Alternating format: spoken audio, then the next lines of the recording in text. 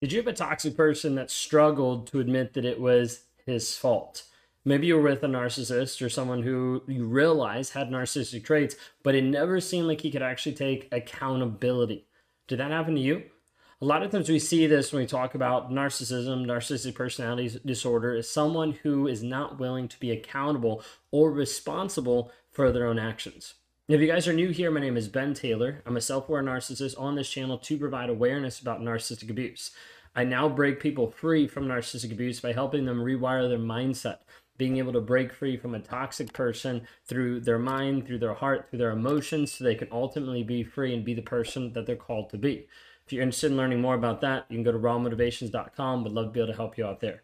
When we talk through this aspect of narcissists that don't want to ever admit it's their fault, it's really personal to me because this is how I always showed up. It was never my fault. It was always someone else's fault. I always had to find blame in someone else. And I could never take that accountability, that responsibility that it might even be me. In our relationship, there were multiple years of being together with my wife where I would never even admit and I would never even say the words, "It's my fault." Those words themselves felt like they were impossible to actually pass my lips.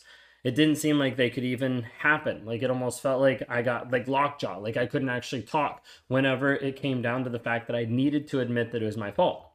Now, the thing is, I knew it was.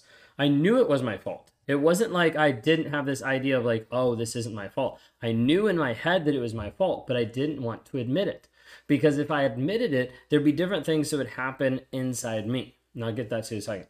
But I would say different things. I would avoid the conversation. I would kind of push it away. I would do all different stuff to try to make sure that I actually didn't have to say it's my fault. When you need mealtime inspiration, it's worth shopping Kroger, where you'll find over 30,000 mouth-watering choices that excite your inner foodie. And no matter what tasty choice you make, you'll enjoy our everyday low prices, plus extra ways to save, like digital coupons worth over $600 each week. You can also save up to $1 off per gallon at the pump with fuel points. More savings and more inspiring flavors make shopping Kroger worth it every time. Kroger, fresh for everyone. Fuel restrictions apply. There'd be times that I'd get backed into a corner where there's no other way to be able to turn. There's nothing else I can actually say or do. The only thing that's left is to actually admit that it's my fault. And it might be I might have been less wrong or I did this because of you, but never actually admitting that it was my fault. And this would sometimes frustrate my wife to like no end because she's like, why can't you just admit it? Why can't you just see it? Even today, there's times where it's a struggle. It's easier now, but there's still that feeling inside of like, I don't want to admit that it's my fault. But now that ownership and accountability has to be something that I regularly engage with if I want to continue to grow, change, heal, and develop. So when we talk through this aspect of a narcissist not wanting to admit fault or not wanting to admit that they're wrong, what it does is it's going to start to activate something inside the narcissist that a lot of people don't realize. Part of that is guilt and part of that is shame. Now, guilt is typically the doorway that leads to shame. It's typically the thing that opens up and says, hey, if you did something bad, it probably means that you are a bad person. So therefore, you are bad. Okay, it's kind of like this illogical, logical thing. The narcissist mind goes down thinking, okay, I did something bad, therefore I am bad. Therefore, that goes against the image that I put in my mind and the image that I projected to other people. Now, this image might be looking like a wonderful husband or looking like a great leader or looking like a great business owner, whatever it might be.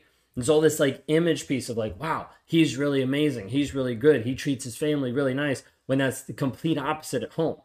But it's just this image, this false persona that's put out there. A lot of times I'll refer to it as the mask, as something that is hiding what's truly underneath. And this is where there's like a little bit of a dichotomy back and forth that gets confusing for people is they're like, if a narcissist has so much shame, then why do they act like so amazing? Why do they act like they've got it all together? And it's just part of the facade. It's just part of the thing of like, I have to act this way in order to not acknowledge and engage with the shame that's actually inside. You see, shame is one of the biggest things that a narcissist is trying to avoid. You have people with borderline personality disorder that they're trying to avoid a lot of abandonment. You've got narcissistic personality disorder that is a close to that one in the cluster B categories that's trying to avoid this aspect of shame. I normally say they're tied together a little bit through the avenue of rejection.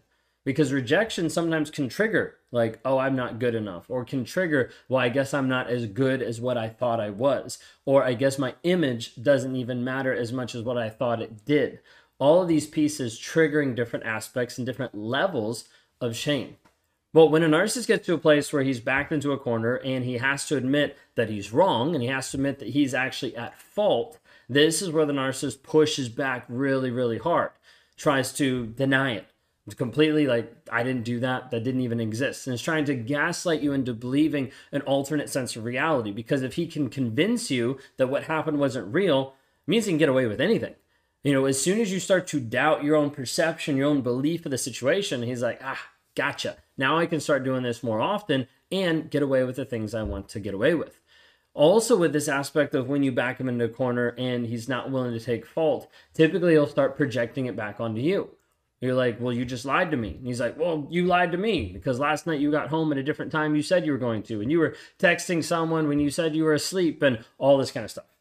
And all of a sudden you start defending yourselves on so many lies that are thrown back at you. And it doesn't really give you the time and the space and the capacity to actually look at the relationship and be like, wait a second, this is actually a problem. There's actually issues going on here that we need to address first. Instead, there's so much time taken to be like, no, I didn't do that. See, let me show you my phone. Let me show you what time I got home. Let me show you the Ring camera. This is when I walked in the door. There's so much of that you're having to justify that you don't realize you're spending so much time doing that. He's still manipulating the rest of the conversation. So you have all of these different pieces that will happen when the narcissist gets backed into a corner. You oftentimes have rage of getting extremely aggressive, extremely upset, and then it shows you and it slowly trains you over time, don't bring this up. If you bring this up, here's the end result. If you bring this up, this is what will happen. So a narcissist is trying to train you and make sure that you know it is not their fault, ever, no matter what. That's the whole goal. Let's make sure you know that it's not the narcissist's fault, but instead, it has to be someone else's fault. Now, typically that fault is going to fall to you. It's going to be your fault that he cheated on you. It's going to be your fault that he hit you. It's going to be your fault that he yelled at the kids. It's going to be your fault, and the list goes on and on and on. Like, you'll find the narcissist find unique and manipulative ways to twist around the truth to make sure that it is your fault. And so, like, you don't give enough love and attention and affection, and you don't communicate enough, and you don't interact enough, and you close down, which is why he went out and sought prostitutes. This is why he started an affair with his work partner. All of these different things are reasons and things the narcissist will bring up being like, see, it's your fault. This then attacks your self-worth, it attacks who you are, and it starts to make you question. Well, maybe it is my fault. Maybe if I could have done something better. Maybe if I would. And it runs you down this path where you start to think, maybe if I could have done something better, it wouldn't have been my fault and he would have actually stayed or he would have actually loved me. I hate to break it to you, but that's not the case. Like, the easiest way to be able to tell you is there's nothing you could have done that would have changed the end result. And you're like, well, that doesn't seem fair. How can you know that? You don't have a crystal ball. No, but I know narcissism. And I know from over 2,000 people that I've talked to and that I've worked with, understanding how this cycle and how this pattern continues to perpetuate no matter what. I've seen people that have gone to extremes and gone to the far angle of like what they even would allow in their life, even past their own boundaries, past the things that they're comfortable with doing for the narcissist. And guess what? It's still not the narcissist's fault. It still ends up being on them. Because the narcissist is always going to move the goalposts. He's always going to be like, hey, hit this mark. And you hit that mark, and he's like, oh, no, let's keep going. Hit this mark. And you're going to keep going, oh, hit this mark. And I want you to realize for a second that every time the narcissist is moving the goalposts, he's doing it because of you. Now, before you get confused, let me try to explain this a little bit. He's doing it because of you because you're not doing anything wrong. And he's doing it because of you because you are good enough. See, what happens is the narcissist moves the goalpost here and you meet it. You're like, okay, I'll do that. I'll communicate this way. I'll come home at this time. I'll do this, blah, blah, blah. And he realizes in that moment, once that criteria is met, he's still not satisfied because he's not actually willing to be honest with himself. So as a result, he has to raise the bar to make sure that it's someone else's fault and not his fault, then puts him above you in like the teacher role or the parent role or the I'm better than you role, and makes you actually rise to a different quote unquote standard. Okay, the only reason he's doing this is because you actually are good enough. It's not because he's pushing you to progress or pushing you to be better. If anything, he's putting you in a pit and making you feel worse and making you feel more awful. And so you need to understand that narcissist is always going to continue to rely on this fact that he is not wrong, that it is not his fault. Always going to put the blame back on you, to project things on you, to deny the reality that anything actually is his fault, his accountability, his responsibility. It's always going to get pushed on to someone else. Did you have this happen in your life? Did you see this consistently where he won't take accountability for his actions, he won't be responsible for the things that he's done, and he keeps blaming you for things? If this is where you are today, I want you to reach out. You can do that if you want to talk to me one-on-one. You can go to rawmotivations.com. If you're ready just to get clarity about where you are, what's going on, I want to invite you to go to claritychallenge.net. It's a great option for you to start breaking free from the trauma bond, step into your freedom, step into your power, and start actually working through the emotional triggers that he's been putting in your life. The injustice of not being able to take accountability and not actually being able to say, it was my fault. Those things we can start working through for you to help you in your healing and in your transformational growth. So look forward to talking to you. If we can help out in any way, please reach out.